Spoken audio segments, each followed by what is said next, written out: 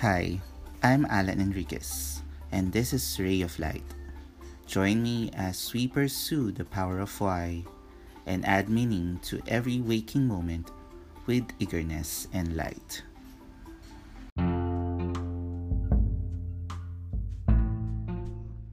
Hey, boys and girls, welcome to another episode of Alan's Ray of Light. This is Alan, and we're still here continuing the discussion on niyamas or observances as the second leg in yoga.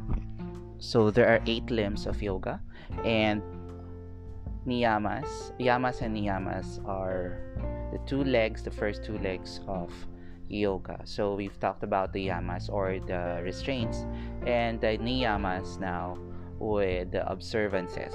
All right. So today we'll be talking about tapas or self-discipline.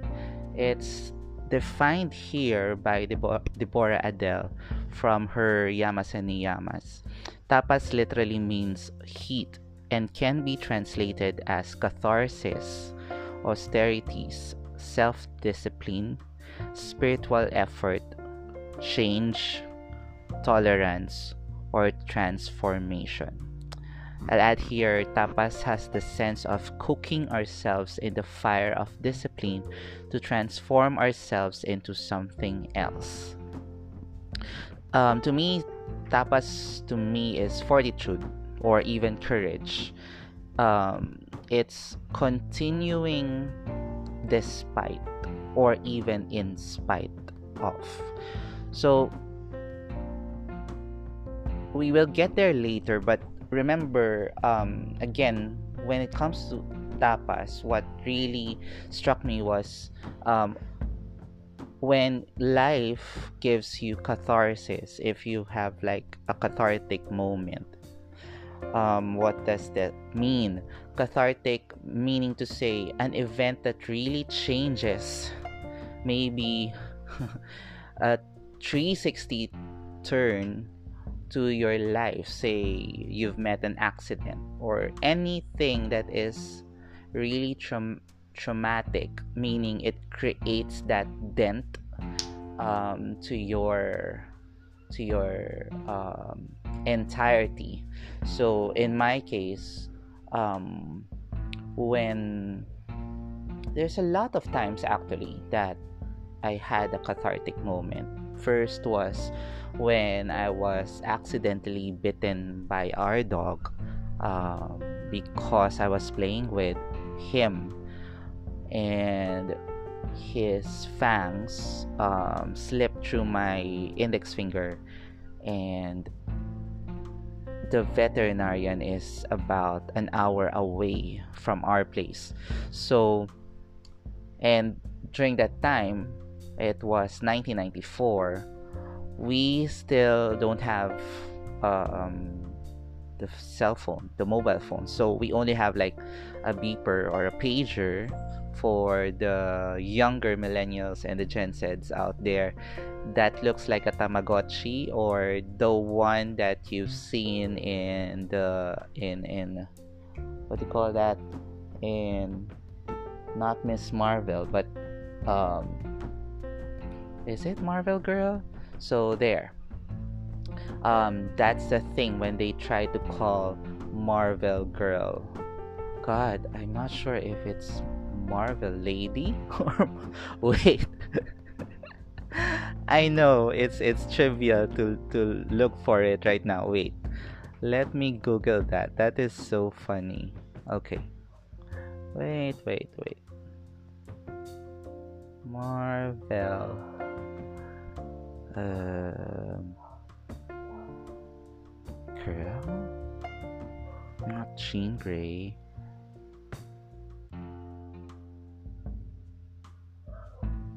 No, it's not Marvel Girl. Let me. Okay, so Captain Marvel. There you go. So there's a lot of Marvel aliases in Marvel comics. So Miss Marvel, Marvel Girl, and Captain Marvel. And I'm not sure. Anyway, so going back to tapas, um, the second thing that happened to me was I had food poison when I was second year high school, and that was about, the year was 1995, 1997. And then another, there's a lot of times, and I thought of myself as a cat, a feline with 9 lives. And I guess the most traumatic experience that I had was the carjack incident back in 2005. And that, instead of of being more careful, I was being carefree. And not because I wanted to waste my life. It is because, in the Stoicism, um, memento mori, uh, it it tells me that that incident taught me that anytime I may lose my life.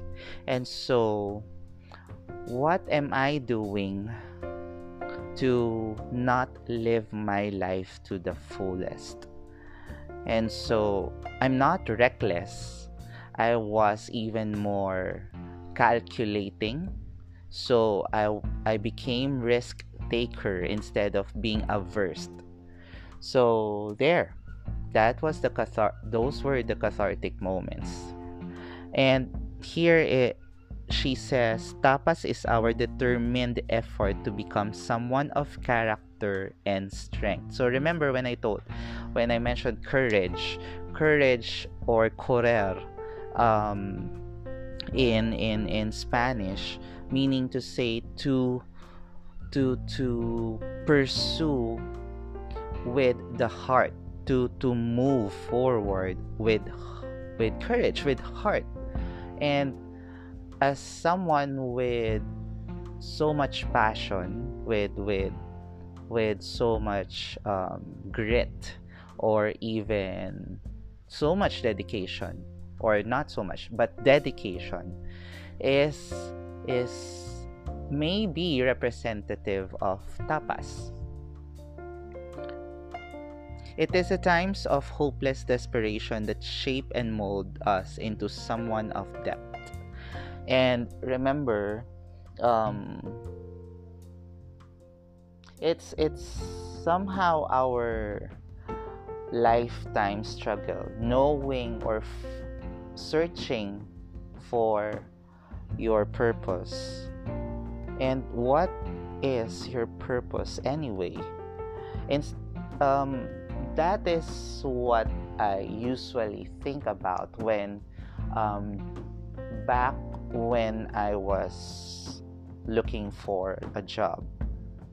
And usually, okay, at least here in the Philippines, your first job isn't your what really is your target job, but it's basically what was left of how many interviews, how many applications. And it's fortunate for some, if not all, to get the job that they've always wanted since they were in college or back in high school. And to me, though, that was different. When I took my first work or my first job, in Tagalog, in Filipino, it's pitik bulag. So I jumped right through because when I was desperate and I was jobless, or shall I say, I was in vacation for almost 6 months since I graduated back in 2004. and I still couldn't get a job, and most of my batchmates are getting good jobs. And well, as human as I am, I kept comparing myself, my performance, my ability to my peers. Why am I not getting a job? And so when I got that contract, even it's a good start, basically. It's a good pay. But when I tried reading and rereading the contract, it says inbound. And so my first job was with a bank, with an international bank, but working as a call center agent. And back then, working as a call center agent is not as to me, okay, to me it's not as gratifying as someone with in operations or a managerial position. So there you go. And I kept wondering during my short stint. So I stayed there for a year because one is my pride, and two, I wanted to appease my mom, who said that for your first job, at least stay for a year, because when you jump to another work, your employer will look at your work history, and it will say a lot about, you know, how you will be as an employee. So there you go. And for a short time, I realized that of course that the employer gave me enough training, and I learned to love it. But somehow the human element is there. So meaning to say, the constraint there was not my ambition, but or even my yearning for my passion or for my life's purpose, but that's where politics came in. That's when shall I say, the boss says that I am not ready, but somehow all of my teammates in my group have already dispersed, and somehow I became the senior agent. And even if I was already excelling for a short time, because it was all easy to me, she let me stay, but I was already applying. And back then, I guess, being new in the work field, working industry, and with someone with too much ambition, with too much too soon, may, you know, I had a perspective of someone very eager, or going too much too soon, yeah. And so somehow I missed that point. So there. Fast forward, I realized I couldn't achieve most of my dreams because I was setting deadlines, and those deadlines aren't too realistic. Or maybe I was pressuring myself because I kept comparing myself to others, to my peers, without loving myself first. So that's it. Finding my passion, but at the same time comparing myself, my capacity, my abilities, with peers, with friends, with others, gave me that impression that I couldn't I should be more than where I am right now, until I learn to stay put, to stay where I should be. And although, remember I experienced that cathartic moment with the carjack incident. I was I continued being hungry, um, in search of my true purpose in life. And when the fitness racket, so to speak, the fitness sideline came, and I really loved it. The perks, the people around it, the how it taught me more when it comes to work ethics than with what I do. Then I jumped and changed my industry from banking industry to fitness industry. And I learned for a short time, and I am thankful for my terrible bosses, because they really taught me a lot when it comes to knowing your real purpose, to be to being true to yourself without sacrificing your beliefs, um, even while working. Right? So going back, tapas as a daily practice, the question becomes for us, what are we practicing for? When is the last time you even ask yourself this question? So whenever I talked with someone, with a friend perhaps, I usually ask them, when after discussing about what they do and what is exciting in their job, or maybe if not in their job, what they do in their free time, the next question is, are they happy? Do they when you sleep, do you feel satisfied? Do you feel like you've accomplished something? And somehow that is like where my direction is when it comes to choices in my life.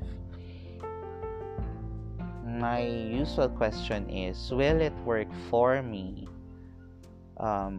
every waking day? And when I've reached that boredom, will it still excite me? Will I still find joy in the subtlety, even in the mundane, and even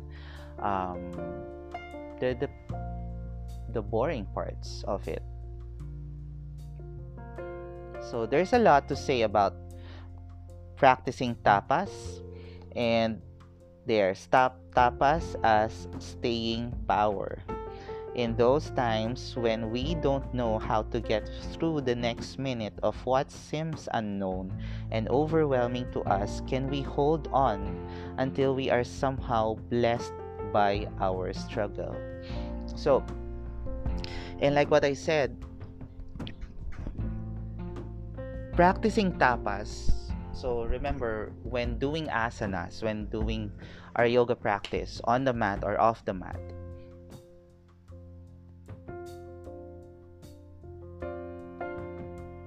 we flow, we practice yoga not because we wanted to to perform, not because it is required of us, not because it gives us the benefits of a healthy lifestyle, but because it's you're dedicated to it. You are waking up every day looking forward to that practice, because you owe it so much to yourself, and not because you just wanted to show the world what you are made of. So remember, to me, doing things is not for merely for the satisfaction of others. Well, you know, doing business, of course, that's a different thing. And to me, customer service is my main concern. However, when doing businesses, the question is, are you happy with what you're doing? And if you are trying to prove something to someone else, then um, that is not the point of even doing something. Because when doing something, you are doing it for yourself, and not just because you are tied or you are bound by a contract, not being bound by an agreement, but because you are bound to live, to be. So what is it that really, excites you even during the lowest of lows? And that is when you've reached that answer, when you've known that answer, then probably you know your life's purpose, and probably you will reach tapas, practicing tapas. Tapas is the willingness to be both burned and blessed. So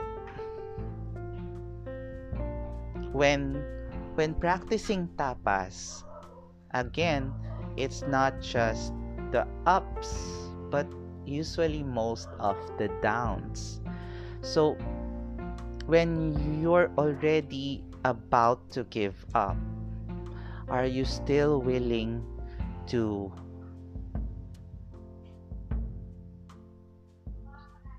sweep the mud off your feet, bruise some more, and still continue? The promise of a crisis is that it will pick us up and deposit us on the other side of something. Will we trust the process, or will we run and hide? That was the closing statement. And it really says about our determination when it comes to life's decisions, when it comes to what life may bring us. In this time of pandemic, in this time of trying, every day is a trial, every day is a challenge. Are you still willing to do it? And if so, then good job, because every waking moment is a gift. Remember that. And if you find yourself giving up, then give up, but don't stop. You may pause, you may take a break, but taking a break doesn't mean giving up, entirely giving up. It means you need to plan and be smarter this time. Learn from your mistakes and do better tomorrow. This has been Alan of Alan's Ray of Light, and I really do hope that you learned something from this discussion of tapas. Have a good day.